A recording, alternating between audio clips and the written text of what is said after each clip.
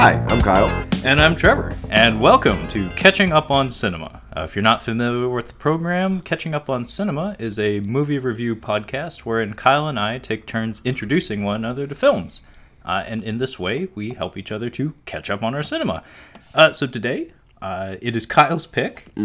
Last week, we covered a giant monster movie out of Japan. And this week, though, Kyle, what will we be tackling? We are tackling a tiny little dark comedy movie set around the holidays directed by Harold Ramis called The Ice Harvest from 2005. It feels like the 90s. A little bit. It feels like a 90s movie. Yeah, this one went under the radar. I found this about a year ago. I was looking for Christmas movies I hadn't seen. I'm like, what's some dark comedy Christmas movies? And this one came up. And I didn't watch it right away. And I actually just watched it fairly recently because we were looking for ideas for, this month. And I'm like, this is one I want to see. And I watched it. I'm like, I actually had a good time with it. It's not a very exciting film. Like I said, it's very much a dark comedy. Very dark. Very dark. It's surprising that it was directed by Harold Ramis because there's violence and boobs and all kinds of stuff in here. Well, I mean, he's not a stranger to dark comedy, and like there's oftentimes like a sense of like consequences that come with people's actions that I could see kind of like coming into his writing style. But yeah, it was a bit of a surprise, although it starts to make sense when you start to see the cast, where it's like, this feels a little lampoony. Yeah. It's just a little bit. Oh yeah. Not overly so, but it's like, people have on-set connections. People make friends on the set or, like across their entire career. And yeah, especially late in the movie, we start to see some familiar faces pop up. But yeah, this is a pitch black comedy for sure. It's a very quaint movie. It's very cozy. Yeah. Like I enjoyed it for that purpose, in a similar way to how I enjoy Star Trek: The Next Generation. Gotcha. It's more for the things that it doesn't do as opposed to the things that it does. Like, it's funny, but without trying too hard. It's dark without trying too hard. And just the basic editing and shot style of it feels very laid back. And information's fed to you at a steady rate. There's, like, pervasive rain throughout the entire film, and it feels like that kind of movie. Like a movie that you would put on when it's like, oh, shit, it's raining out. I got nothing else to do. I just want to have a nice time that's not terribly challenging. I want to have some laughs, maybe a few cringes here and there. And, it has good Cusack and great Oliver Platt. Oh, yeah. And I know that was probably a huge selling point for you in particular. I didn't even realize he was in the movie until we were introduced to him. I'm like, oh, fuck. I'd forgotten initially that Oliver Platt was in this. Sorry if my voice is cracking, if I sound a little sick because I'm getting over something. It might be getting something new. I don't even know at this point. I have no idea what's happening. Well, it needs to be said, you folks at home can't see this, but Kyle has a carton of tapioca pudding, black coffee, and he just had cream cheese bagel. Yeah. I'm basically a 70-year-old man at this point. So basically he has a variety of dairy products and a mug of acid in front of him. So if his throat's a little fucked up, give him a break. Yeah. Like trying to be that assassin from Smoking Aces, like doing the spraying and like smoking. So my name is Bertoli. Like trying to get that. That kind of sums up that entire movie, doesn't it? Just trying too hard the movie. Yeah, it's one of the worst things I've ever seen. That and End of Watch. Ouch. Spoiler, it sucks. So yeah, we've got, this is a John Cusack movie, I would say, more than anything else. And it needs to be said, it's a John Cusack movie in that this has his tone. Like, I don't know what it is, what his quality is. He has a strange quality about him. He's neurotic. But unaffected. Yeah, he's neurotic. He's disaffected.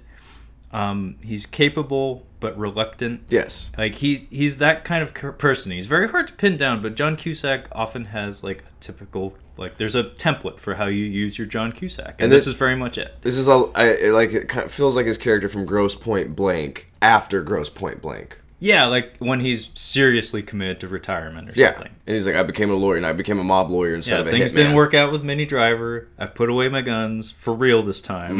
Now I just want to, squirrel away some cash and lay low. Yeah. Yeah, I actually could see that. And you mentioned he's dressed the same too. He's got his blazer on at all times. Yeah. I don't think he ever takes it off. No. It's part of him. It's his second skin. I can give a rundown of the movie real quick. This is John Cusack plays a mob lawyer who ends up robbing his mob boss, which if you're out there, I highly suggest you don't do that. He does that with the help of Billy Bob Thornton, who is an asshole. Randy Quaid is the mob boss, who we don't get introduced to much later, and Connie Nielsen is just kind of in the movie. She's the femme fatale. Yeah. I mean, it's like a noir trope that even if you're not familiar with noir cinema, which is the case with me, I actually haven't seen that many noir films. I know the trappings of a noir, and that's basically what she's there to do. Actually, there's a very prolific anime called Lupin the Third, Rupan. It's basically about a thief, but he's like a devil may care kind of thief that always gets into adventures and mishaps, and he's got a samurai buddy and a buddy that's a dead shot, and then there's a character named Fujiko that's the femme fatale that is always kind of like tagging along on his adventures and almost always comes out on top. Gotcha. And that's very typical of like noir stories and stuff, that there'll be like some third party, usually a female, who's playing both sides, and men are dumb. Yeah. I mean, to the end. Oh, this movie is Men Are Dumb. Yeah, this movie is Men Are Dumb. Yeah. The motion picture. Yes. 100%. How the fuck did Connie Nielsen not get out of Wichita? Fucking for real. Dude. She got options. She is a smoke show. There's no way. I don't think I've ever seen Connie Nielsen look better. No. Than in this movie. I'm Gladiator, I'd say. The style of the day isn't really my taste. It's a little too showy. Her hair feels like a wig in this movie. It might be a wig hat. It might be a wig hat. That's the only thing keeping it, but still, like, she's a bombshell. Oh, yeah. Yeah. Very much so. So you're very welcome to hang around the picture as long as you like Miss Nielsen. Just don't break anything. Well, I mean, in her defense, like, I'm not going to spoil it just yet. Yeah. But yes, again, directed by Harold Ramis. This is a $2 million heist these guys pull off, and they're trying to get out of town, and the weather is basically keeping them from leaving, and turns out that the mob boss is on their trail, and they're trying to get out in time. And merry mishaps ensue. There you go. And there's a drunk Oliver Platt as well. Because, I mean, honestly, like, his character doesn't really do much as far as the story goes. If you're on the fence about whether you'd be interested in seeing this film, just take that into consideration. There is copious amounts of drunk Oliver Platt. And it's great. Oh, it's great. Still not the best drunk acting I've seen, but better than some of the drunk acting I've seen. What would the best drunk acting be, Kyle? Tyler Labine in Zack and Mary Make a Porno. It's 100% it's the best. So much so that I think he had to have been drunk for it because it was too good. But yeah, Oliver Platt's being drunk and obnoxious, but he's also like 6'4" and just a big dude. Like that actually struck me. It's because you and I both think of him as a big fucking guy. Yeah. Like, I mean, his head is 2 sizes too big, which makes him look enormous. Yeah. Especially in Year One, which would be Harold Ramis's next. I forgot. Yeah, Harold Ramis's next and last film. I did not realize so that. that's a connection right there. Oh, I gotta scan the file, see if there's more Harold Ramis and Oliver Platt. Yeah, I'd be curious. But what stood out to me is that John Cusack is like eye to eye with him. It's like, oh wow, John Cusack's a tall guy. I think he's a little shorter than him at some points. Yeah, actually, I think you're right. Which tells you that John Cusack's a pretty tall guy, and also it brings to mind Grosse Point Blank, the Benny Urquidez fight. Benny's pretty small. I mean, Benny's very capable. He's a wonderful kickboxer. He's given us some of the best fights in cinema history. But standing opposite John Cusack, there is a height discrepancy. That's one of the funniest things I've seen is that fight. I love that fight. Mirror in the Bathroom, man. Just forevermore, that song is going to be associated with that fight. So yeah, the movie starts off with like Billy Bob Thornton, and like we're starting off with the heist, and I believe John Cusack is narrating throughout. Yeah, we get a shot, which will come back at the end of the film. It's a typical like crime caper thing where you get the conclusion at the front of things, but it's John Cusack looking fucking miserable in the cold, and he's narrating things. And he's good at that. He's talking about he's good at being miserable. Yeah, he's good at being like not necessarily miserable, but just like the complete and total opposite of content. Yes, he's just in a slump. Yeah. Yeah. Just uppity and unsettled. Yeah. But yeah, he has some lines of narration here where I didn't write all of it down, but essentially it's like people say there's no such thing as a perfect crime, but I don't believe in that. And then we get some footage of him at the Wichita Bank shaking hands with some fella, and presumably this is where the heist is going on. But yeah, there's also a very Cusack line here, Christmas Eve, ho ho fucking ho, which actually I think he lifted from Oliver Platt because he says it later in the film. Ho ho fucking ho. So he put that in his drawer to claim as his own. And then we get the opening titles. Little Drummer Boy, I believe, is the song that plays over the credits of the rainy nativity scene. It's like, it's all the nativity figures like in porcelain or whatever, and then it starts to rain. Get ready for lots of that. The entire movie is covered in fucking rain. And then, we're in Billy Bob's car, and they have an exchange here. Yeah, Billy Bob's... I don't like it. Billy Bob has bad body language. Like, I mean, not like as a performance, but like, he's just not a nice guy. He's very snippy. And you can tell he's not a good person. Like, he's the kind of guy that yells at servers for messing up something very inconsequential. Like, just something very small. Very much so. Billy Bob seems to have a talent for playing, like, the many different shades of asshole. Oh, yeah.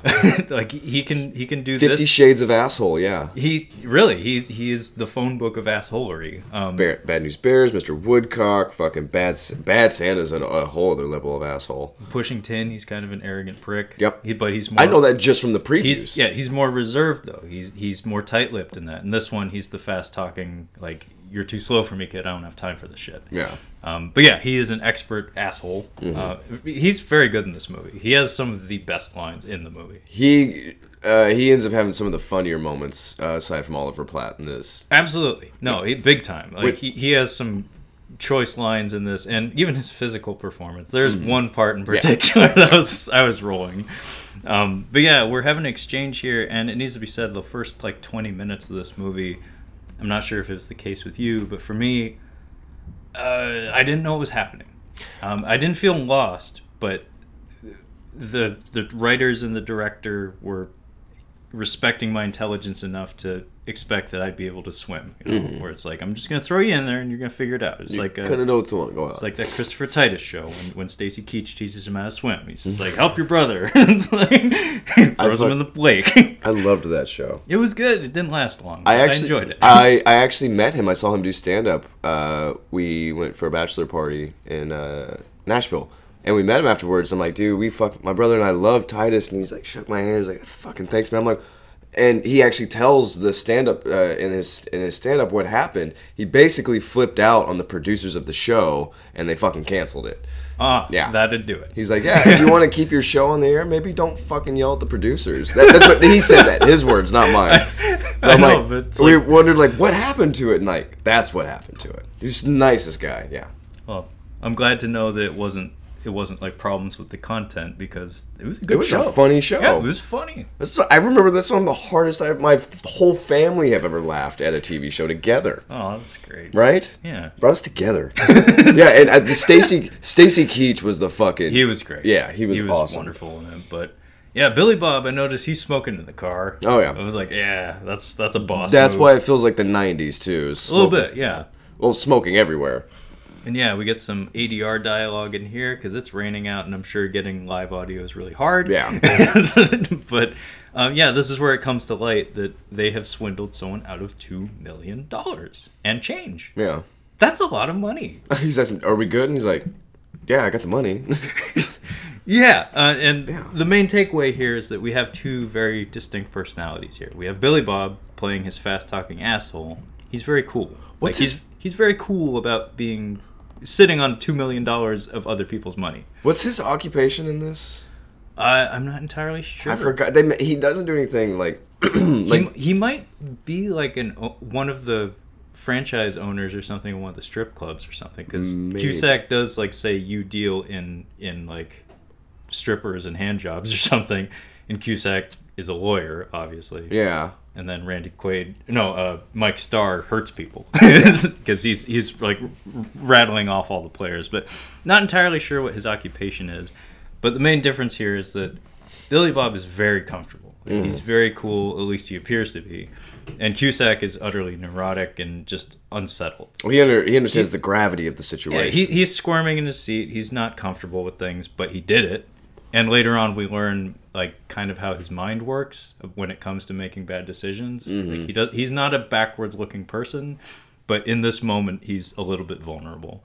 And I really like when Billy Bob drops him off, I think, at the strip club, and he's At home, and there's a dispute over who's going to take the money. they didn't discuss that. Like, yeah, we didn't discuss that, did we? Like, do you want to? I mean, I can, yeah. Like, or you can hold on to it. I mean, they're just like, they don't know each other well enough. Like, if you and I were going to pull off a heist, we would have beforehand, like, what are we going to do with the money? Who's going to hold on to it? Well, it makes the most sense that I would hold on to it. Blah, blah, blah. Yeah.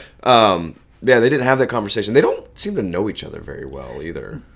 No, I don't think so. There's a lot of revelations that happen, especially later in the movie, where it's like, maybe should have taken that into account before you went on this little adventure with Billy Bob. How did you guys get here? Yeah. And that's never actually really told us. All we know is that John Cusack thought of it, and Billy Bob Thornton was the one that put it into action, I guess. Yeah. Not to completely grind things to a halt here, but it needs to be said, I got a very strong like Coen Brothers vibe out of this. Like Fargo is what I thought of when I thought of this entire thing. And that's funny, isn't Billy Bob on Fargo? He's on the show, yeah. Fargo. He wasn't in the movie. But the movie, was a big fucking deal. And this movie has that kind of vibe. Like a small town heist movie, or like small town going-ons where it's like you have small town personalities getting in over their head or something. And a lot of the dialogue and the concepts and stuff feel along the same vein. Major difference being Coen Brothers movies have like an extra layer of depth to them that this one doesn't. And it makes it more approachable because of that. Like a Coen Brothers movie, it's like you and I were talking before we started recording, that there's certain movies you feel like you have to like you have to gear up for. Yeah. Like you got to sit down, you got to set aside 2 hours. It's like phone flipped upside down. Not gonna be messing with that. You're not like cracking open some Thai food and watching Selma or 12 Years a Slave. You're not gonna be looking up and down from your plate watching that kind of shit. Yeah. Whereas this, you could casually put this on and have a good time with it. Oh, let's get some Chinese food and watch Passion of the Christ. I'm like, oh, okay. Jeez. Yeah, that's all I'm getting at, though. Is that it bears some similarities to some of their projects, but it's not. I'm not saying it's a pale imitation. I'm just saying it's similar kind of vibe, especially in the humor. But I did like that how they didn't bother to decide on who was going to handle the money. Yeah. And then Billy Bob's last line to him before he walks away is, "Hey, Charlie, act normal." That's like, I mean, yeah, you should tell John Cusack that. At that point, yeah, he probably needed that. And then John Cusack heads to the strip club. Yeah. The first of many strip clubs. Yeah, that's it. I actually have it. My second note is different strip club after this one. Yeah, so he goes to this strip club, and it seems like is he a freak? Does he frequent, or does he own the place? A little bit of column A, a little bit of column B, maybe. Yeah, I don't know. I think he just frequents it. And because he's in bed with the mob guy, I think mob guy... he probably is a fixture there. I think that the mob guy must own the strip club. Randy Quaid, by the way, sorry. Yes. Spoiler. Yeah. I think he owns the strip clubs, and because he's a lawyer, free drinks, or he gets to do I'm sure they wants. Do a lot of meetings there and stuff. So he probably just hangs out there a lot. See, this really bugs me about Billy Bob Thornton, because I think maybe Billy Bob Thornton owns the brothel, and it's not associated with the strip club. I want to look up what his occupation is real quick. So he's at this strip club with by himself. Connie Nielsen pops up here before long, but he's like having a back and forth with the bartender, and this was interesting. She points it out later in the film, but he's having a rum and pineapple juice. He's like, "Do you want a beer?" He's like, "No, I'm gonna have a rum and pineapple juice." That was pretty funny. Yeah, I really like that. I like the mop top guy rushing the stage when the old veteran guy is like, he's like tipping one of the strippers, and this ugly guy with a He-Man haircut tackles the guy. But the bartender is played by a gentleman by the name of Ned Bellamy. Yep. And I had to look his name up. I'm sorry, Ned. He's one of those that guys. He's one of those that guys that my dad would always point out and say, "Who is that guy?" He's great in this. He's great. He's very good. Funny. He's very protective of his strippers. Yes, he takes his job. He's a very good bartender. This is the kind of guy you want working at a strip club. Fucking yay. He respects the ladies, and he's very protective of them. Yes, and the reason In a why good way. the reason why I wanted to look him up and learn his name, and I'll try my best to remember it, Ned. Is that he's popped up in so many places. He's in Ed Wood as Ed Wood's girlfriend's chiropractor, who stands in for Bela Lugosi after he passes. I can't remember that. He's in Seinfeld as the guy who goes through the bad breakup and ends up going to the Jewish banquet dinner that Frank Costanza puts on. And then he's also in Curb Your Enthusiasm, if I remember right. I wouldn't be surprised. So he's a familiar fucking face. So I'm surprised I didn't know his name until now. But yeah, Connie Nielsen shows up. And what is she wearing? It's provocative. I mean, this is not workplace appropriate if you're in a white collar setting. I thought she was like, so I assume with like strip clubs are kind of similar to drag shows. Like there's what was Nathan Lane's persona in the Birdcage, Starina or something like that. You would know much better than me. I haven't seen it. I've only seen it one time. But I assume that at strip clubs generally there is the star, the headliner. Yeah. And I thought that she was dressed like a stripper. I thought she was a stripper who was like the headliner, like That's what I got. The big timer. But I think she's actually the manager. Yeah, she's doing the books when we see her much later in the movie. So I don't think she's an onstage performer. I mean, she could be. Like, we see other strippers in this movie, and she could strippers. easily just kick them to the side and, earn all the tips. Tear the place down. Yeah, but there's a couple of strippers here that we cut away to. I think maybe just because Harold Ramis was impressed or something. Oh yeah, these are real. These are real strippers. These are definitely real strippers. Yeah. But yeah, there's a couple of cutaway shots that are there for no reason other than to fill time, and it's like, I get why you picked that because I don't know how that works. This is a tight 90, isn't it? Yeah, it might even be less. Might even be It's an 86. It might be an 86 minute. It's like 86, 87 minutes. But yeah, Cusack orders a rum and pineapple juice when Connie Nielsen's in the room. I think he's like high on himself a little bit because he just swindled $2 million. I mean, more power to you, but that's not that much money. Again, it takes place in Wichita, Kansas, and it involves not too bright people. Yeah, that's true. But yeah, he's like ordering drinks for the stripper with the black eye and stuff, and he gets himself a drink that apparently he's never had before.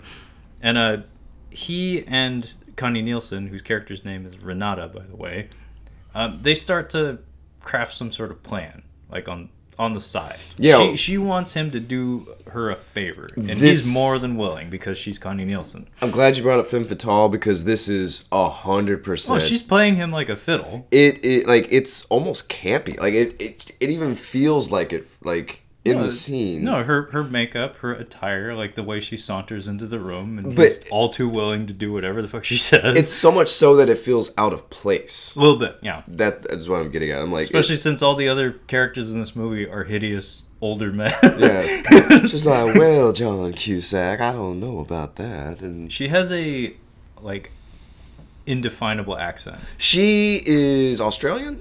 I think so. She's in Wonder Woman, I think, for a reason, because I believe that was filmed in Australia. Because Lucy Lawless was busy? That pissed me off so much. Yeah. How do you have Lucy Lawless not? I mean, that's like, it doesn't get easier than that. Like, you're casting for Wonder Woman? She's the Amazon, type. She is the Amazon Prime. Yes. I'm so going to call her Amazon Prime now. Starring Amazon Prime. She's Danish. I'm like, I knew Connie Nielsen was not American. Yeah, Nielsen's very Danish. Yeah. But yeah, she kind of did the same thing in Gladiator, where it's like, I don't know where you're from, but it's not here. No, it's not here. It's like heavyweights. It's like, where are you from, Lars? Far away. Far away. But yeah, she has a indefinable accent. Actually, they touch on it a little bit, like at the very end of the movie, where it's like, where are you from originally? I think it does come up. Is she hiding an accent of some kind? In the movie, she's hiding an accent. It's funky. Like it's just, it stands out. Yeah. But it just goes to show that like her character in general, I think, is meant to stand out. Mm-hmm. It's like she's a weird one among a sea of hideous men. Yeah. Hideous, large-headed men. Oh wait, that's just Oliver Platt. But yeah, she wants him to retrieve some sort of photo evidence. Yeah. Involving a councilman, presumably local, and he's all too willing to play into it. I like after their conversation's over and John Cusack takes a swig of his pineapple and rum. It's an awful drink. I love his reaction. He just makes a face and says, "That's fucking horrible." Give me a beer. Yeah, toss that and give me a beer. It's like, yeah, I mean, me who doesn't drink, just hearing that combination, I'd be, ooh. Pineapple juice, which is super sugary, with rum, which is super sweet and sugary. It's too much. It's like drinking a shot of molasses or something. Yeah, it's not good. It's a really gross drink. I can't believe he ordered that. No, I think he wasn't thinking. I mean, pretty lady walks into the room. Sometimes your words just go places. Snap. Yeah. Bingo. English would be a second language. Snarf. What? Beer. Don't explain it. Just give it to me. I have money. So yeah, he goes to take a piss, and I was gonna ask you. I'm glad you wrote it down because it comes. I figured I would remember it at this point, but there's repetitions. You would think. He reads something. It says, "As Wichita falls, so falls Wichita Falls." Yes. Yeah. This is a phrase that gets repeated from beginning to end in this entire movie. It's a nice little ditty. Yeah. I don't know what it means, but it's nice. If it's to quote George Lucas, it's like music. It rhymes. And it comes up all throughout the movie. In fact, in a couple minutes, it comes up again because Mike Starr shows up. Yeah, Mental from Dumb and Dumber. Yeah. Also, Ed Wood. He has a very small role in Ed Wood. I do remember him. He's great in Ed Wood. Mike Starr is wonderful. He's always entertaining. Very large gentleman with a very large voice, and I think that's largely why he was hired, because he's mostly a vocal performance in this movie. I was about to say, and you can recognize him through a trunk. Yeah. He is in Funny Farm as one of the movers. That's right. Oh my gosh. I haven't seen that since I was like 12. We stepped outside with the wolves and the wild animals. With his like Philadelphia accent. Oh, Mike Starr's great. I was so happy to see him, but I felt he was underutilized. And this? Yeah. I think it was just right. I think they just a sprinkle of Starr. What he does is like his point was that one scene, like that one sequence. I'm like, that worked out well, and it worked out well because it was him. And he has some good lines from the trunk. Yeah. Even when he gets out of the trunk, it's still pretty funny. Yeah, but we get introduced to Mike Starr from behind. We don't see his face. He's in shadow even when he faces the camera in this scene. So we don't see his face until like an hour from now. Well, here's the thing. When John Cusack first goes into the strip club, he's like, is anybody looking for me? Was anybody looking for me? Like, why would anybody be looking for you? And he's like, I don't know, just checking. And it's like, oh, look at that. And now the guy that he's wondering if he's going to be looking for him is like, is he around here? Like, fuck. Yeah.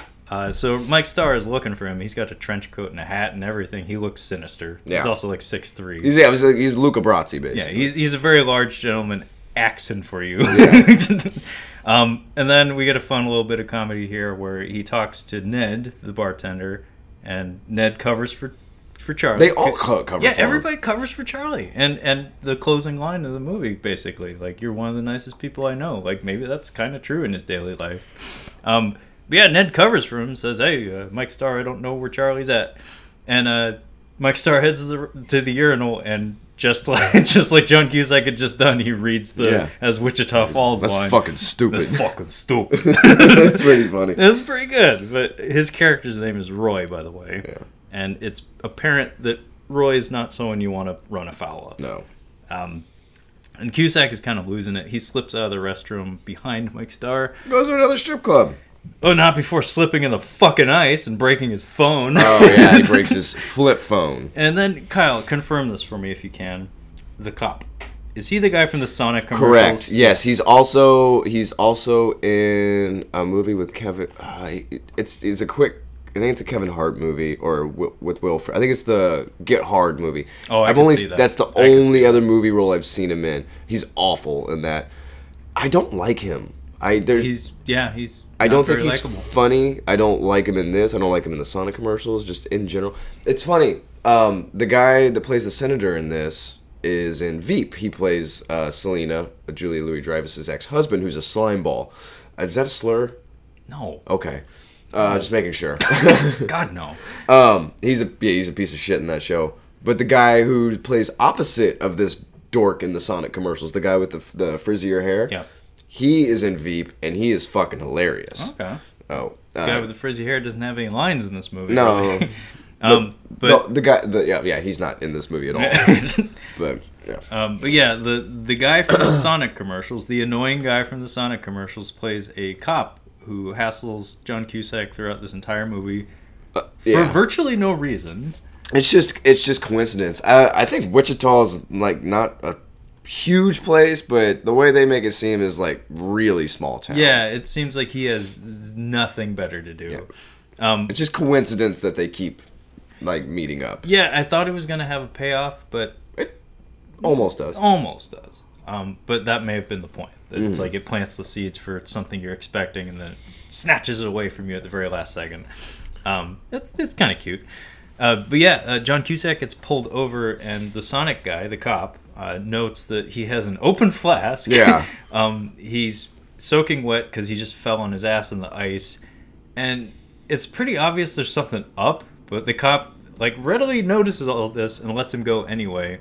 But there's a lot of repetition of him telling John Cusack to remember him. He's like, he taps his name tag, Tyler, and he keeps asking John Cusack to put him in good with the mob, basically.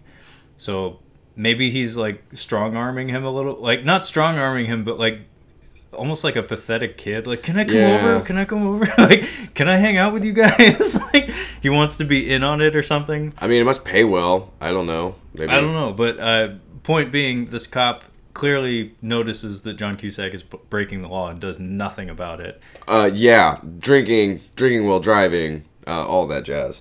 But yeah, he goes to another strip club. This is a boozy movie. Very boozy. Extremely so. Actually, because of my throat thing, I'm gonna have a few hot toddies tonight. I kind of want to watch this again, just so I have somebody to drink with while I'm watching it. I mean, this movie all takes place in one night. Yeah. And we are drinking. Like 12. It takes place in 12 hours, I think. And we are drinking from beginning to end. So while Charlie is in this second strip club, he just casually goes into the back and opens a vault, and he retrieves the photo that Connie Nielsen had asked him to get for her. And it's a photo of a councilman doing the deed. Mm-hmm. Yeah, it's evidence of some sort. Not sure what the intention is. Hopefully not blackmail. Probably blackmail. This guy reminds me if like Anthony Weiner, or Anthony Weiner, whatever it is, and Adrian Brody became one person. Absolutely. Or you could even just say he's a B Adrian Brody. No, I'm actually surprised that they didn't use him in that way. You say he was on Veep. Yeah. Like, if I looked at his face and looked at the headlines, it'd be like, yeah. Like, let's do that with him. Yeah, right. I mean, really, low-hanging fruit. But Cusack, having broken his phone after slipping in the ice, he goes to a restaurant to meet up with Billy Bob, and Billy Bob's like, "Whoa." I like this scene. This whole sequence in the restaurant is great because it makes sense. It's like maybe we shouldn't be fucking seen with each other. Yeah. And Billy Bob's just like not like he just does not want him there at all, and I love his body language. Just like, what the fuck are you doing? Yeah, he's in a booth by himself in a very fancy restaurant. By himself. And then probably the nicest restaurant in Wichita.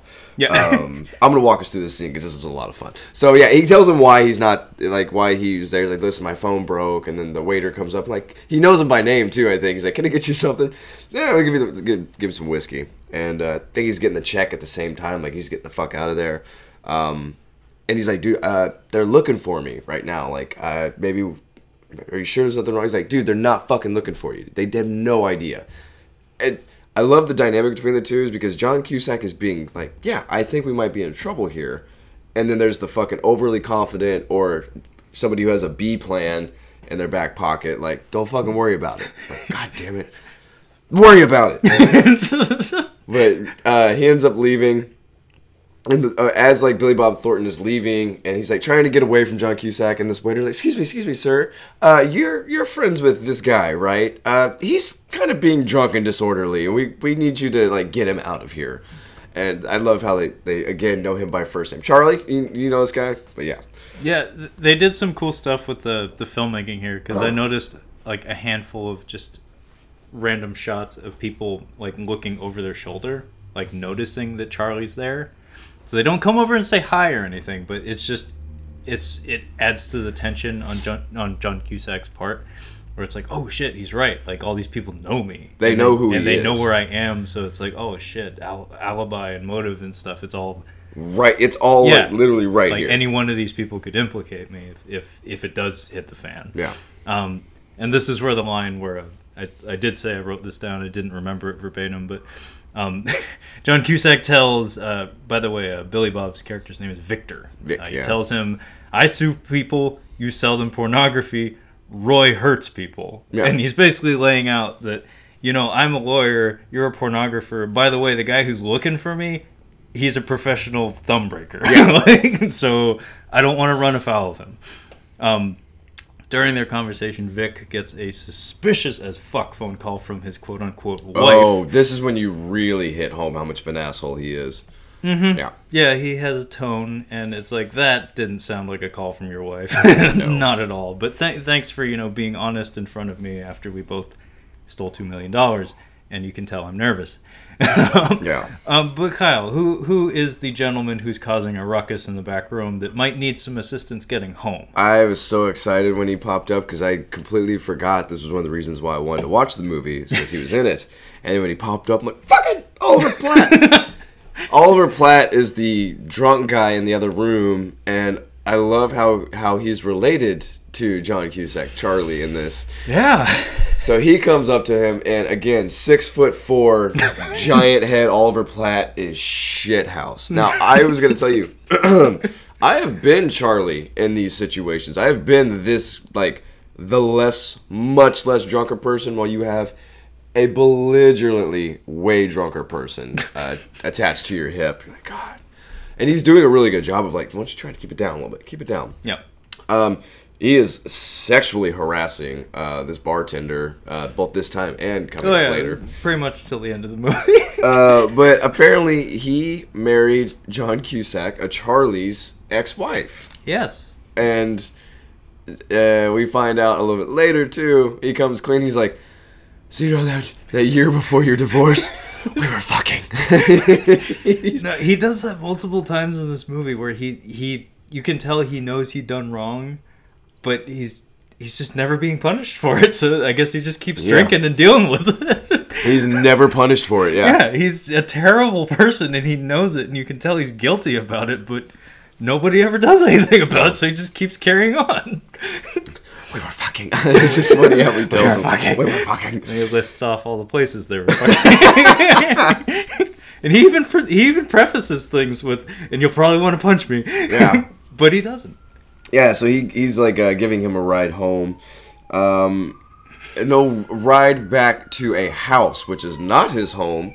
He gives him a ride to his in-laws. They are at the wife's parents' house. Yeah, right before we hop in the car, Anthony Weiner shows up and corners Cusack and is like, "Hey, so I'm looking for this photo. If you know where I can find it, yeah, there's like some money in it for you. Wink, wink." Yeah, all like we're not explicitly stating it, but we're all Yeah, we know what's happening. And Cusack's like, I have a feeling, the photo's probably not too far from here. It's a wink, wink, nudge, nudge. Yeah. And yeah, that's the end of Anthony Weiner. But yeah, we drive to the house, and this is where she and I were fucking. She and I were fucking. On the kitchen table, in your bed, in the garage. And it's weird that she would cheat on John Cusack with Oliver Platt. But he's a salesman of some type.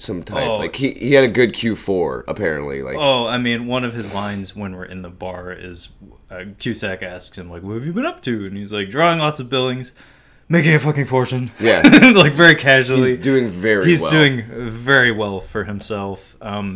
Clearly, he's got some issues, but they're not financial. Yeah. But yeah, it's a lovely suburban home. It's basically a fucking mansion. It's pretty big. It's fucking gorgeous. Still probably only costs like $50,000 in Wichita. But yeah, we go in and Oliver Platt basically kicks the door open, and he comes in like a house on fire, just like, yo ho ho, Merry fucking Christmas. And oh, by the way, there are 2 children in the room. Oh, and it is a very, very proper, like, Oh, this Christmas is the Eve dinner. waspiest Christmas dinner you can imagine. This looks awful. I've never had one of these. It's a very rich person dinner. What? These people don't hug each other. No, don't touch the sweater. Yeah, there's not a hair out of place. I believe Sarah Beth is the wife's name. That sounds like a bitch. Yeah. Big time. Yeah. Yeah, she is a blonde. She's a bombshell. She says exactly. No. She says exactly One word? line. Okay, I thought she had no lines. She says exactly one line in this entire movie, but actress was very well cast because she looks the part. Yeah. And even the framing and the body language, she is never within arm's reach of any of the principal players in the movie. And she's like unaffected by it. She doesn't even stand up. No. Like, she's just sitting at the table as far away as possible from both her ex-husband and her husband. I think that, as a mob lawyer, I don't know what that pays. I don't know how lucrative that is. Yeah. I feel like it's got its perks, but financially speaking, I don't feel like it's very lucrative. I would imagine it depends, but Kansas mob I don't think is the same as New York mob. A New York mob, a mob lawyer. I mean, geez, like that's okay, bro. Like that's a decision that you can't take back. Yeah, you're in it now, dude. Yeah. Some of the best moments in this movie happen in this scene, though. There's the most uncomfortable scene, which is where Oliver Platt is yelling at Grandpappy as he's leaving the room. Yeah. Yeah. He's yelling about how he paid for his hip surgery. And it's like, I know you don't approve of me as a human being, but guess who paid for your fucking hip surgery? I paid for your hip surgery. I paid your mortgage while you were out of work for 6 months. Yeah, I think the reason why his wife left John Cusack, well, obviously because he's a bummer, but probably the money aspect. She looks like she comes from a little bit of money. I hope so. And Oliver Platt, if he's doing as well as he says, she's just marrying into more money. I mean, yeah, it seems like he takes care of that end of the bargain. Yeah. But the very best thing in this whole movie, I thought, was Oliver Platt laying into the turkey with his gloved hands. Yeah, he still got his gloves on, It takes him some effort. Yeah. It's not like a yank. He doesn't take this leg off with a single pull. He's like cranking it like it's a fucking water pump. It's great. And then he yanks it off, and he starts just putting it into his face like he's in a fucking Robin Hood movie and he's Little John or some shit. And he doesn't let go of this for the entirety of the scene. I think he's at the staircase still with holding the leg, yeah. And it's all greasy and it's going everywhere. And then there's some really uncomfortable moments with Cusack and his kids. His son hates him. His son hates him. Son hates him. This was actually good because the daughter going up to hug him, it was like kind of sad. Yeah, because she obviously loves him. But I've been curious about this, like how people can have like a bad relationship with their kids because of the relationship with the person they had the kids with. Oh. Like, I'm sure he hates this, like he hates his ex-wife. Hates her with like a deep passion. And you see bits and pieces of like the personalities of each parent and the kids. And I'm wondering if there's I really hate her and I really don't like you guys because you're a part of her. I don't know. I mean, I wouldn't be surprised. There is a line of dialogue in a couple minutes here where he does basically say like he wants a clean break just because he thinks actually it would be beneficial like for the kid. Yeah. Oliver Platt disagrees, but then again, Oliver Platt doesn't strike me as a very good parent. At least not his character. In real life, I'm sure he'd be a great dad. Great provider. Yeah. Great provider, not good parent. No. But yeah, we make our exit after the son starts not cussing John Cusack out, but he's vicious. Yeah. Like he basically does say he hates him. Yeah. And you can tell he's supposed to mean it. But they make their exit, and I love that Oliver Platt still has the turkey leg, and then he throws it at the window. Yeah, that was a good move. And the sound effect of the boom. Yeah. And then he runs. Yeah. He runs away like a child. And we have a heart-to-heart in the car at the long... It's funny because I wanted to call it the longest stoplight ever, but then Oliver Platt has a line about it that was like... Are you ever gonna sit through another one of these fucking stoplights? Yeah. Like, how many of these stoplights are you gonna sit through? That's pretty funny. But I like the exchange here. There's a style of writing that, again, referencing Coen brothers. I haven't confirmed this, but I feel like it's actually like maybe a Jewish oral tradition kind of thing, where it's non sequiturs. Like the best example that comes to mind immediately is the goy's teeth in Serious Man. Yeah. Where it's like, here's a story. If you get something from it, cool. If not, I told you a story. Yeah. I know exactly what And you see that, I think, in a lot of stories of that nature. And the Coen brothers, Tommy Lee Jones' story at the end of the No Country for Old Men. Kind of similar, although that's a Cormac McCarthy story, so maybe not so much their thing. But I don't know.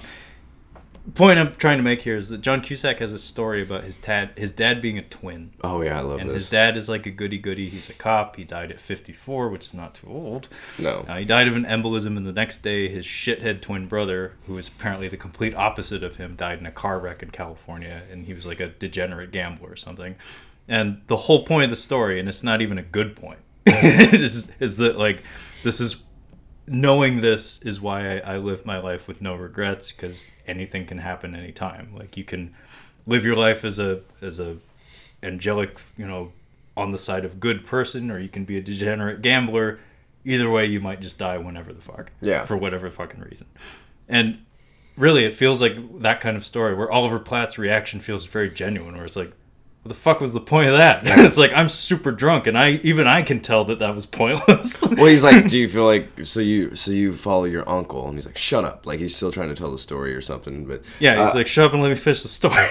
He says his uncle didn't vote because he didn't want to encourage the bastards. I thought that was so fucking funny. It was great. But yeah, they drive off, and Oliver Platt wants one more drink. One more drink. So yeah, they go to this restaurant that's closing, and they're like, no, we're closing, guys. And like, it's fine, we just want one more drink. Absolutely not. This is the biggest dickhead move as far as... On fucking Christmas, like, geez. You better be tipping like $50, dude. Yeah.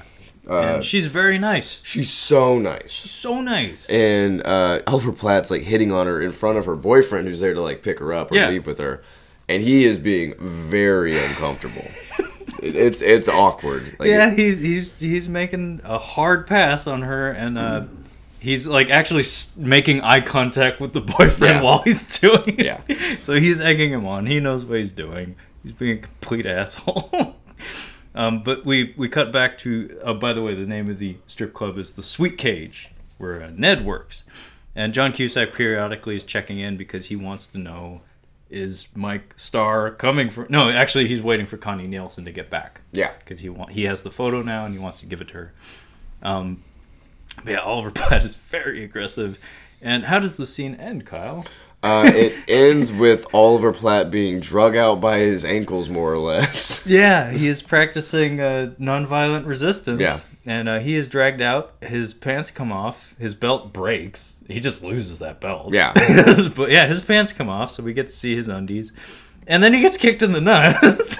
He had that coming. And even John Cusack's like, that's fair. Yeah, John Cusack has no reaction to any of it. In fact, he's just like trying to stand out of the way. Like, he's trying to make room for this guy, this boyfriend, dragging him out. He made his bed. He also doesn't want to get in any trouble. Yeah, he doesn't want any trouble. By the way, he's been in a Jackie Chan movie. Dragon Blade. Oh, gosh. Adrian Brody. That's the funniest cover of a movie I've ever seen. Yeah, John Cusack is a Roman centurion. Oh, I want to watch that so bad. And I think Adrian Brody is like a Persian.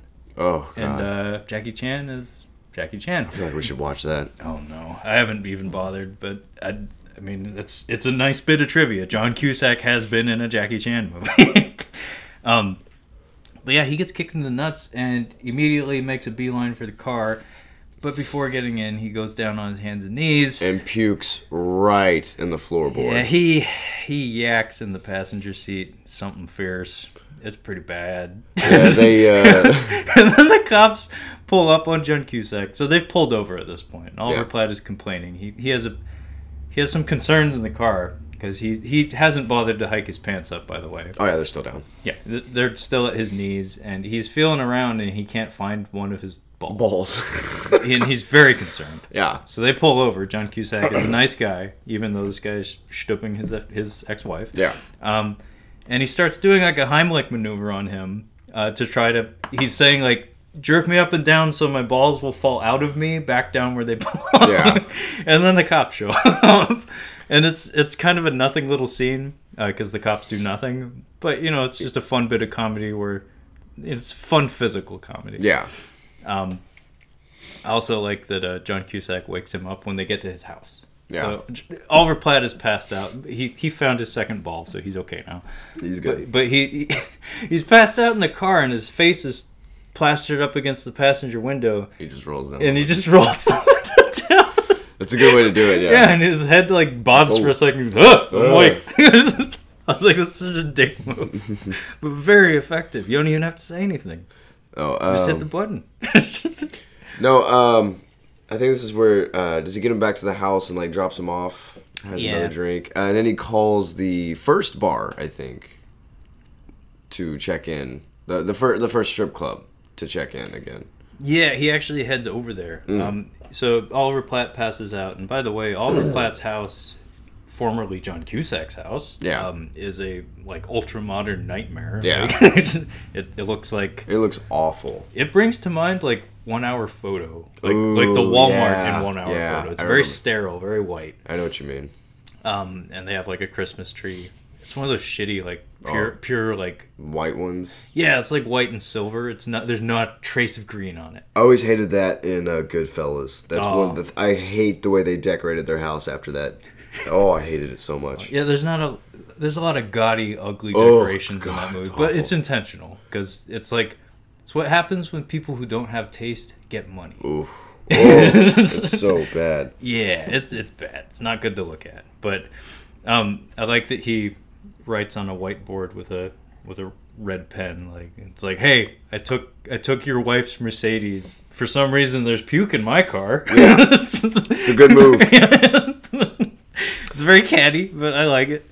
But yeah, he takes his wife's Mercedes, just seemingly out of spite. I think he does it because if somebody's looking for him, they know what his car looks like. Plus, there's puke in his, but yeah. No, it makes sense. He's covering his tracks a little bit. But yeah, he heads back to the Sweet Cage, and right when he pulls up is when Sidney, a.k.a. Ned, the bartender, is breaking a poor fella's fingers. Oh, I love this, yes. So he said he was going to do it. Yeah, he said he was going to do it. Well, I mentioned he calls him on the phone again. He's like, that fucking dude who was here that gave the girl the black eye is back. And he's like, I gotta I'm gonna keep an eye on him, but I might have to take care of this. He says, I'm going to break his finger. And then when they come, then after he gets off the phone with them and come back to him coming up there, he is breaking this guy's finger. It's great. No, he banes him. He says what he means and he does what he says. And I like that the stripper just kind of like mentions to Charlie. It's like, oh, this is ugly mop top guy. Yeah, we're getting married. It's like, do you know him? Apparently, they went to high school together and had 2 classes together. Do you remember in True Romance where she's having the conversation with the tattoo artist? Mm-hmm. He's like, what is a Drexel? And he's like, Drexel's my old pimp. And the tattoo artist is just like, all right, you guys are getting your names tattooed on each other. You're getting married, and you had a pimp named Drexel. All right. All right, good luck with that, kids. You know what? I think you guys are going to make it. But yeah, John Cusack meets up with Renata, Connie Nielsen, and he hands over the photo, and they get a little bit cozy. She's again, my suspicion was that she's up to something. Yeah, like there's something going on here. She's Jessica Rabbiting. Yeah, very much so. And there's a very nice economic line of dialogue here where it's he tells her, "I've always liked you," and she just very calmly replies, "I've noticed." Yeah. And it's like, that's all you need to know about that dynamic. Yeah. Is that he has desires and she knows he has desires. Yes. And can therefore be easily manipulated. I just wrote in all caps, dangerous. Yes.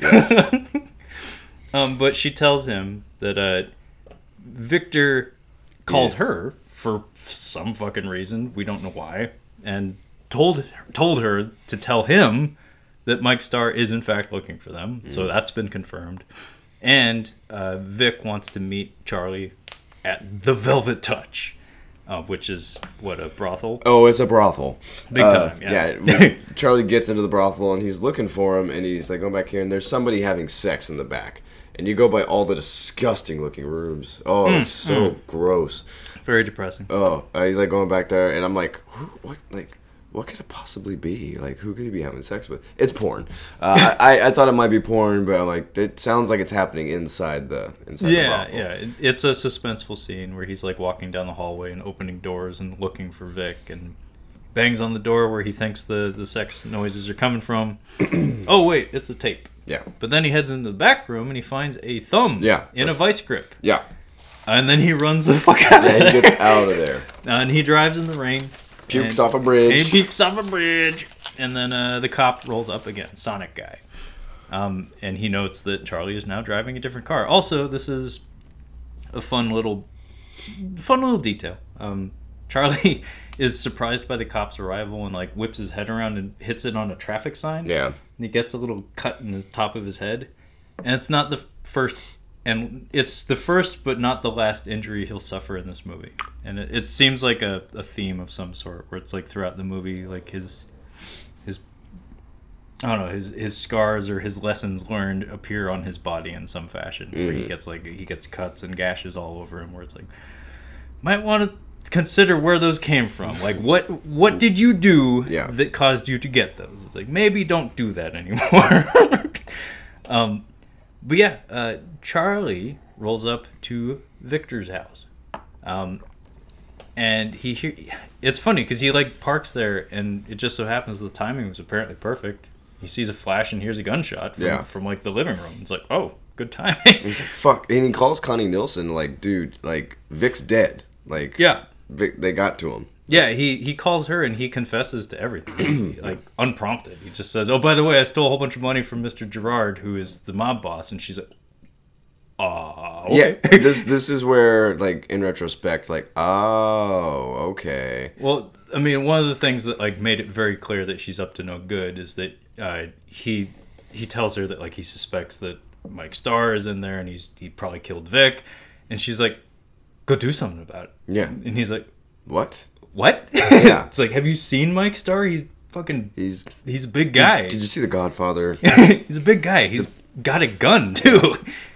But yeah, she encourages him to go fight him. It's like, what? Okay. And he's confirmed that he's on the premises, too, because he, like, I was actually really surprised. Like, he's very bold. He slips into a car that's parked nearby and fiddles around in the glove box and finds Mike Starr's wallet. Yeah. And I was like, damn, you're breaking into people's cars? Like, it wasn't locked or anything, but just to think to do that. If somebody just died.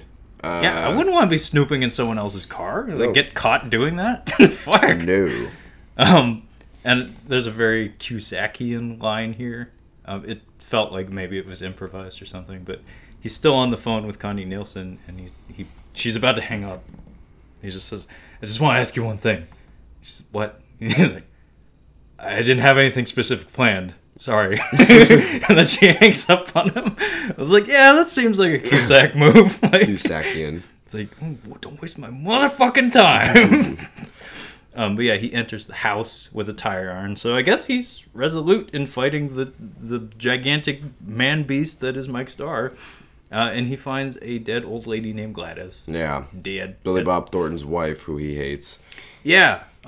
He has a line, something along the lines of like, she's on the Subway diet. She eats 2 Subway sandwiches and doesn't exercise. Like, it's really mean. Yeah, and then he like throws a little extra on there. It's like I think Roy like overestimated the strength of our relationship. Yeah, like my emotional investment in her. There's like a little bit of a jump here. Like Billy Bob Thornton's like, "What the fuck are you doing here?" Like I think he overestimated our. He's like, yeah, he thought that would hurt me, or elicit some sort of emotional reaction. It's like, nah. I felt so bad for Gladys in this movie. I feel terrible. Yeah, I mean, nobody likes to see an older woman get, the shit end of the stick. I want to know how he does this, but Billy Bob Thornton has Roy in a trunk in the car. That trunk is far too small. There's no way you could. There's no way you could fit that much dude in that trunk. And I don't even know if he says how he gets him in there, but he gets him in this trunk. He doesn't say anything, and that actually adds to the comedy. It's like, how? So the plan is like, all right, we're gonna get him into the car and we're gonna go dump him in a fucking lake. Yeah. But he's still alive. He's still alive. He's talking. Yeah. Through the trunk. Yeah. He's like, I'm gonna fucking kill you. Charlie's like, yeah, I think I heard that. Yeah. He's like, you think I'm gonna help you now that you tell me you're gonna kill me? And he's like, I take that back. Take it back. Yeah, there's some product placement here from Mercedes. They tried to get him into a Buick or something like that. Lincoln. Lincoln. He's like, it's not gonna fit in the fucking Lincoln, and there's no way it's gonna fit into your fucking Mercedes. It's like, it's surprisingly spacious. It's surprisingly spacious, and they're able to fit it in there. He's like, well, goddamn, you're right. It does get in there. It's like, wow, you're not lying, Charlie. Jesus Christ, this thing is really spacious. This whole sequence is fun. It takes a little while in the garage. It's fun. I like that Billy Bob gets too close to the trunk and a couple of rounds come out of it, so Mike Starr has his gun like pointed upwards and he shoots at him. But then at one point they want him to shut up. Billy Bob's getting on his nerves. Mike Starr won't shut the fuck up. And he grabs a golf club and he starts wailing on this thing. Just crack, crack, crack, shut the fuck up. And then at one point he slips. He slips and falls. He slips and he falls on his ass. And I was howling at that because like funny. I don't know if that was planned. It might not have been. It might not have been. That makes it better. But it makes it better.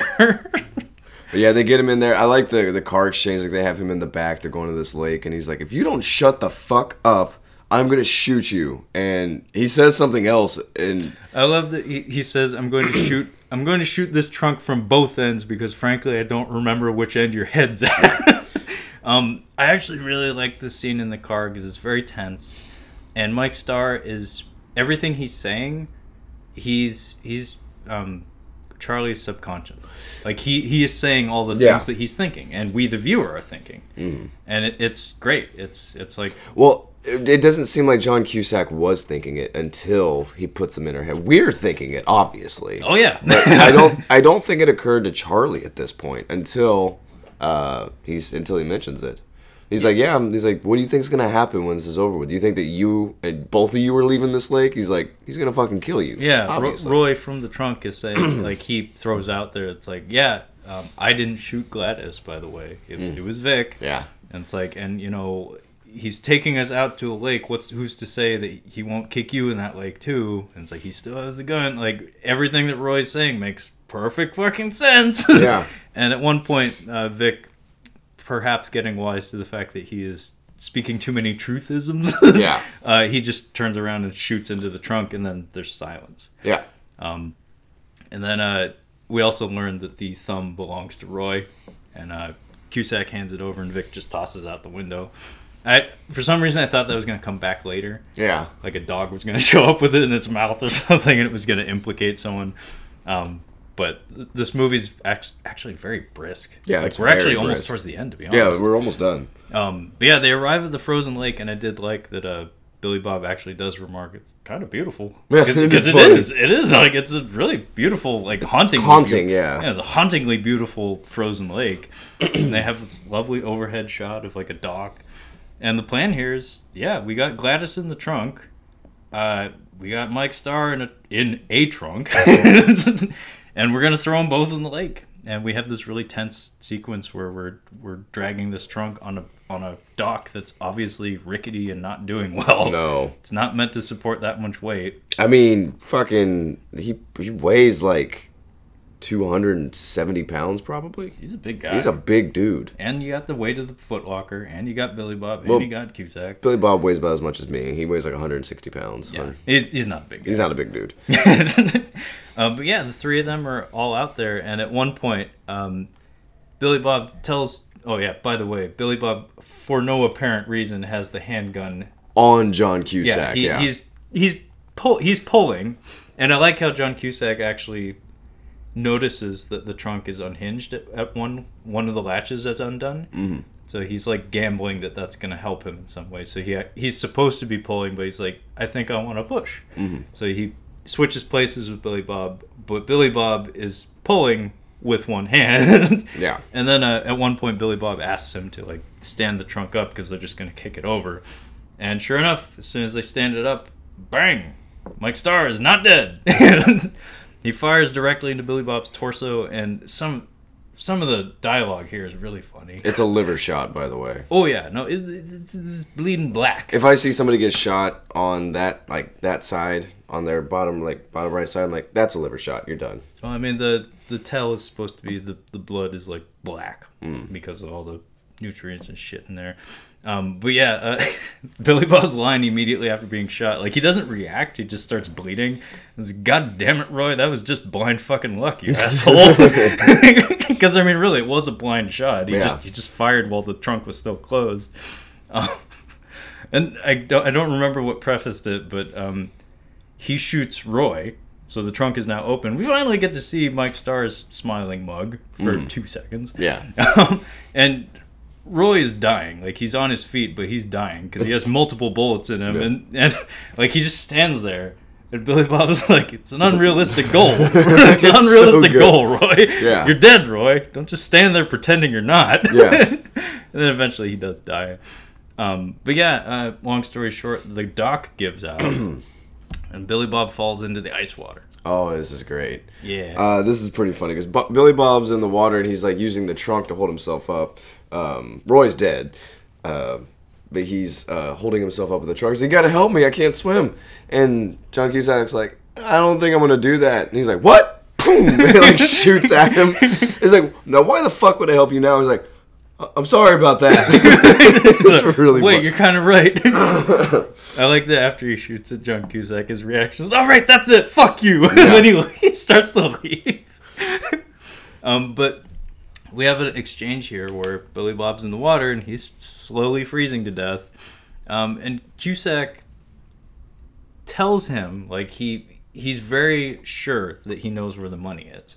He's very certain that there is a bag in the Mercedes-Benz, which got me thinking, it's like, oh, so Cusack's probably mad at him because he thinks Billy Bob is fucking his ex-wife and was planning to kill him and make off with the money. So that's a lot of reasons to hate Billy Bob. Yeah. But he's absolutely sure that the money is in that car that's right up the hill.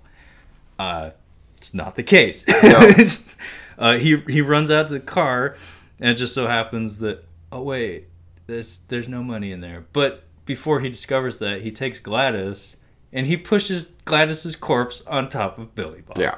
He says, I don't want you to die alone. Oh. And that's like, damn, that's ice cold. Yeah. And yeah, Vic drowns, freezes to death. And I was actually thinking about like getting away with this as a murder. Yeah.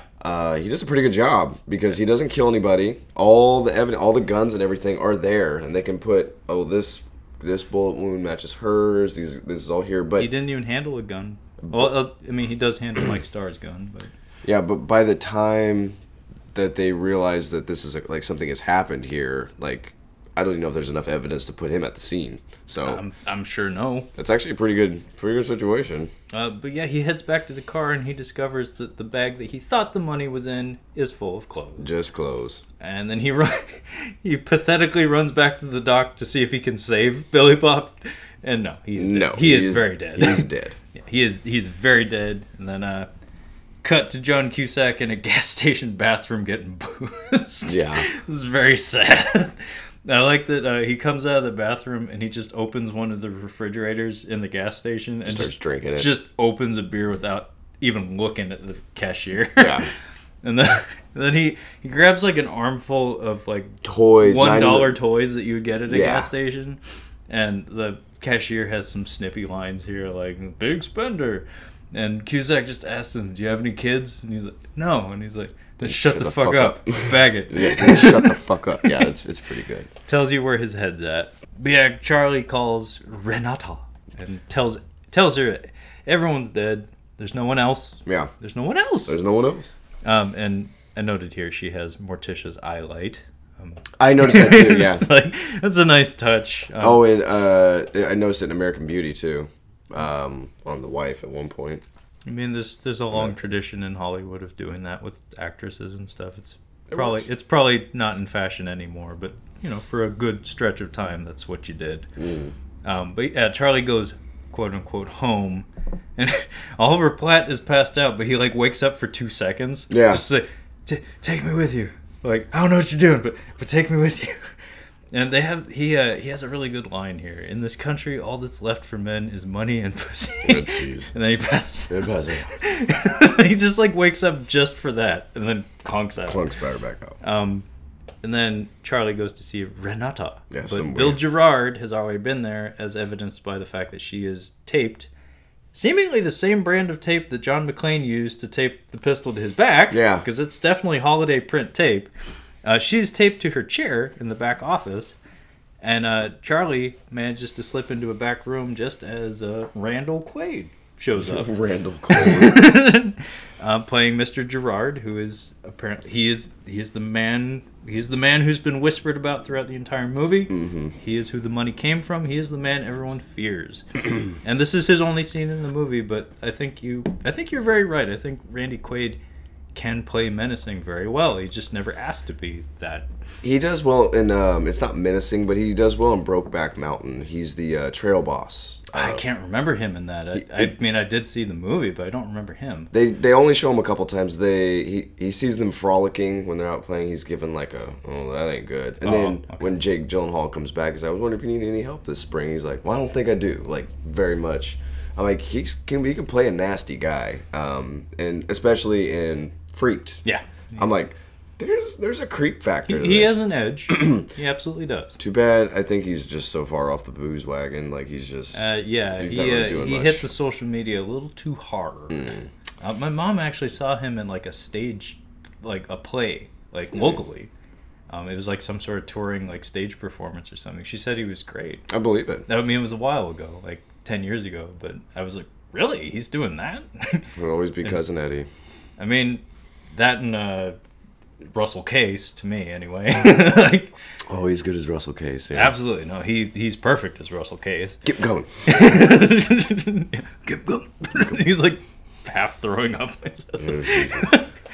But yeah, he also quotes the bathroom scripture. So it's kind of fitting that Randall Quaid, his introduction to this film, is coming out of the bathroom. Yeah. So immediately, he's like doing up this fly when he walks into the frame. Well, basically. this is the second Pulp Fiction moment I meant to mention when he's got the gun kind of on the case. It's kind of like Vincent Vega talking to the Phil Lamar in the backseat and just fucking shoots him. And this is also where he gets like the drop on John Travolta. Like, he's just in the bathroom, but it's not really a drop because he's still about to get caught. It's those transitions, man. Like, a man is no more vulnerable than post-coital or dropping a deuce. Yeah. Or mid-dropping a deuce, actually. Because they're both very relaxing. Or tensed. That is true. Your energies are devoted elsewhere. You can't defend yourself. That's true. Not quickly, anyway. Not quickly. I mean, there are decisions that have to be made in that instant. That's like, do I keep going or do I get up or do I want to get up? Do I want to get up? And if I lunge at him, will that be good enough? Because that'll be really weird for both of us. It would be very weird for both of us. Like, did you wipe? I mean, I've seen Eastern Promises, so I've seen naked fights. Oh, yeah. But I have not seen naked fights like mid-diarrhea or something. That would be different. I mean, that would be awful. You might have something. A naked man coming at you with the intent to harm you while stuff is coming out of him? Or like you're trying to attack a dude and he's trying to defend himself while diarrheaing. I mean, I could totally see it happening. Like, I mean, people pee their pants when they're tense. That's an art film, man. That's an art film, man. Ugh. No, like, people pee their pants when they're freaked out. Who's to say they don't shit their pants? I mean, Eli Roth explored that territory with the Green Inferno. Mm-hmm. It's like, who's to say two guys can't be wrestling and then someone just... I mean, I've seen that YouTube clip of that guy in the cage fight shitting himself. Gross. The other guy's reaction was very natural. I don't want to wrestle this man anymore. I think I'm done. I'm finished. It's like, can I have my money? Okay, goodbye. I ain't cleaning that shit up.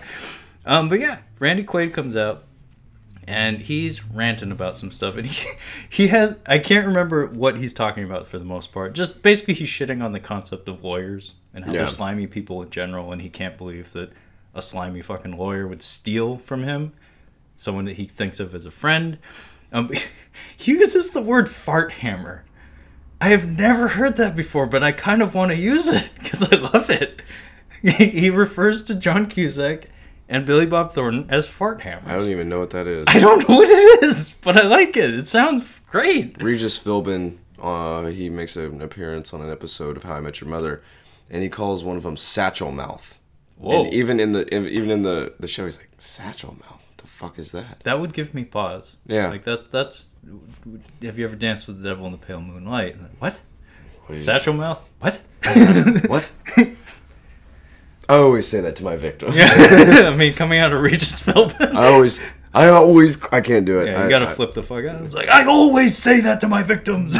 Yep. Before I kill them. But yeah, he goes off on this tirade.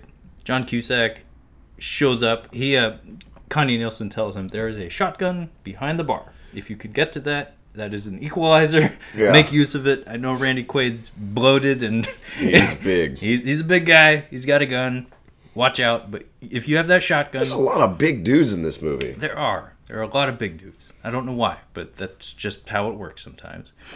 And then the cop arrives, and there's like a build-up where we keep cutting back and forth between the interior of the building where Quaid is stomping around saying, like, being terrorizing everyone in the room. Yeah. And the cop shows up and is like checking the door and is like standing outside. And then Cusack fires the shotgun at Randy Quaid, and we get to see a whole bunch of pellets at the back wall, and Quaid collapses on the floor.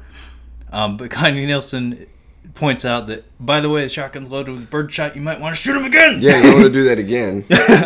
But it's not in time because Randy Quaid stabs John Cusack in the foot. Ooh. And his reaction to this is much more realistic, I think, than you see in movies. And Gladiator, because what's his face? We are about to die. Salute. Sven-Ole Thorsen. Sven. He just like bleeds out of his mouth. I'm like, well, that doesn't make any sense. He got hit with a shield in the face right before. Oh yeah, you're right.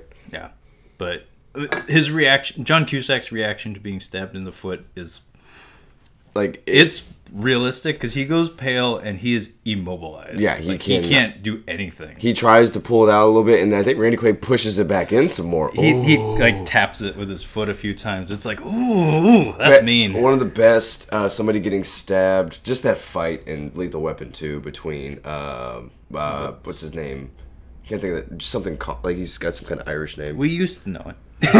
He gets stabbed in the back of the leg, and they're fighting, and he's like pushing on it, and Riggs is like screaming. He's like spinning it. Yeah. He's twirling that shit. Oh, you know he almost came. You know Riggs almost came. He loves being tortured. He's like, can we do that again? It's like, this is like the 40th take. It's like, that one's good because of how he's screaming. we can do better. This is really, really good. Yeah, it's really good, and it's very tense because we keep cutting back and forth between what's going on. Because Quaid like turns his aggression towards Connie, because she actually comes at him. She starts trying to stab him. Yeah. Also, he's drunk. Like I forgot to mention, John Cusack, like Charlie, is drunk throughout this whole movie. He's consistently drinking. Oh yeah, the whole not having a beer here and there. Like he's having whiskey. Yeah, remember this is all in a single evening. 12 hours. Yeah, 12 hours. He has not had time to dry out nor eat anything. Yeah, like he's just been drinking and driving around with Oliver Platt all night. They stole this Christmas Eve while the sun was still up. So that's like what, 4 o'clock in the afternoon. Something like that. Yeah,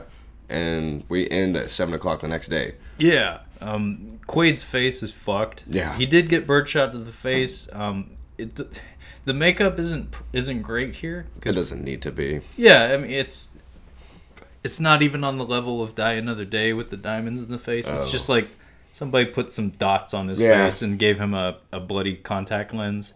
That is a nice detail. I appreciate it. Makes him look weird and creepy. Yeah. He shoots the cop as soon as the cop walks into the room. No questions asked. Like I said, there's no payoff to the arc with the cop. The cop you think is gonna like come in and save the day or something and be like, "Hey, I got you, bud." Yeah. But no, he just walks in the room and gets shot right in the fucking face. He taps on the knife, and then Cusack. Oh yeah, does he just hit it with his boot? Like he just gives it like a tap? No, he like taps it like on the handle. And it's like, oh my god, that's mean. Oof. But Cusack yanks the knife out. He recovers a shell that's on the floor. He loads the shotgun and he blows Randy Quaid's head off from behind. We don't see the head explode or anything, but we do see blood fly all over poor Connie Nielsen. And her reaction is good. Oh, yuck! Yeah, it's good. It's perfect for her character, because I don't imagine she would overreact to something like that. No. Because she seems pretty comfortable with the darker side of business. Yeah. But then we go back to presumably like her home, apartment, whatever. Yeah, She's cleaning up in the back room or something. Yeah, she's got a nice bathrobe on, like she's getting all cleaned up. Yeah, and stuff. Cusack's taking care of drinking, trying to tend to his foot wound, and then he goes poking around the closet. Though, what does he find there, Kyle? Oh yeah, we've got our film noir here. He finds a big old thing of money, and then it's like.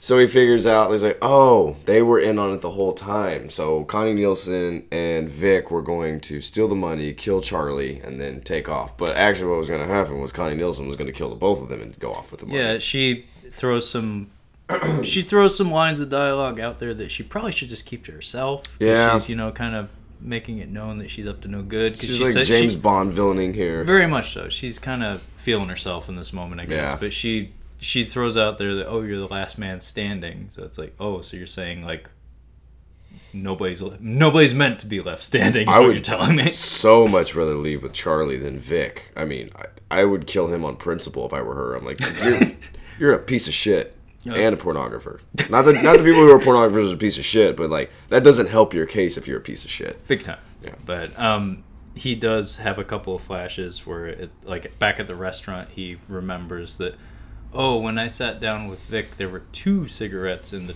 ashtray on the table.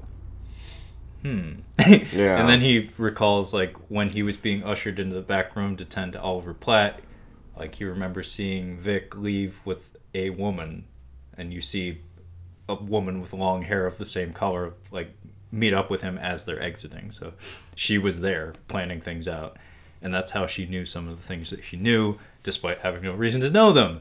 Would it have given away too much? Oh, you know what he could have done? Was Billy Bob Thornton, you said he was smoking when he goes in there? Yeah. Okay. It would have been cool is if he would have like flicked the cigarette and there was a lipstick thing. Like he just didn't even, like he just kind of noticed it, like, huh. Like you think like, oh, some like lipstick rubs off on cigarette butts, but if you see Billy Bob Thornton kind of taking a drag and putting it out, you just kind of notice, like, weird. Instead of having 2 cigarettes there to the viewer, you're like, oh, something's going on here. Yeah. But like a small detail like that, it's enough that you miss, and then when you recall it, Yeah. I think that might help. No, that could have worked just fine. But, I mean, this basically is explaining why she was encouraging him to do worse and worse things throughout the movie, like go and fight Mike Starr. Yeah, or what I'm getting at is this wasn't enough breadcrumbs for the viewer to pick up on. There weren't really any, other yeah. than her being suspicious from the start. But, like, in terms of things that you, the viewer, could have figured out on your own, there really wasn't anything. I think that's what keeps it from being a super clever dark comedy, because it ends with a twist, but there just wasn't enough there for us to pick up or be like, fuck, I didn't even see that. Yeah. Damn it. No, it's a flaw in the writing, I guess. It's just a little wimpy. It's fine. No, it's still a enjoyable fun movie. Yeah. But yeah, she comes out with her bathrobe, and she's saying too much. It's like, keep it to yourself, lady. It's just you and me now, Charlie. And then they embrace, and there's a gunshot. Yeah. And she says, what did you do, Charlie?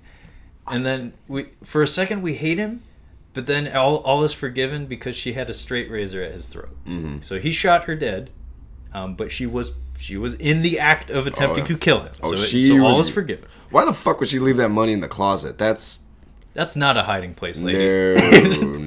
It's like, you find the right pervert, he's gonna fuck around in there. You have a storage unit that you keep that money in. You have a friend's storage unit that you keep that money in. Give it to Ned. He's the most reliable worker that's ever worked. He is just a diamond in the rough. Yeah. You assign him a task, it will get done. It will get done. No questions asked. But yeah, I like the shot when she falls down. Like, the camera pulls back, and the outside of the door frame, so like the walls on the other side of the door frame are all red. And it gave me the impression of, like, it almost looked like a curtain on a stage, like, pulling shut, like how a play would end or something. It's not how the movie ends, but it's like you could have ended a play like that. He just kind of like has his face buried in his hand, and he looks like, oh my god, I'm a monster. Yeah. And then the curtains pull shut, and like piano music, boom, boom, boom, boom. It's a sad, melancholy ending. But no, there's more movie. Only a few minutes, though. Yeah. Cusack is miserable in the fucking car. And then he runs across Sydney. Yeah, Sydney. Ned the bartender. He was taking his kids to Disneyland for Christmas morning. He's literally leaving on Christmas morning. Yeah, maybe not the best idea, but Steph and I drove back from Indiana to North Carolina on Christmas Day just because the days off that we had were like, we want to get back. We're tired of, all this traveling.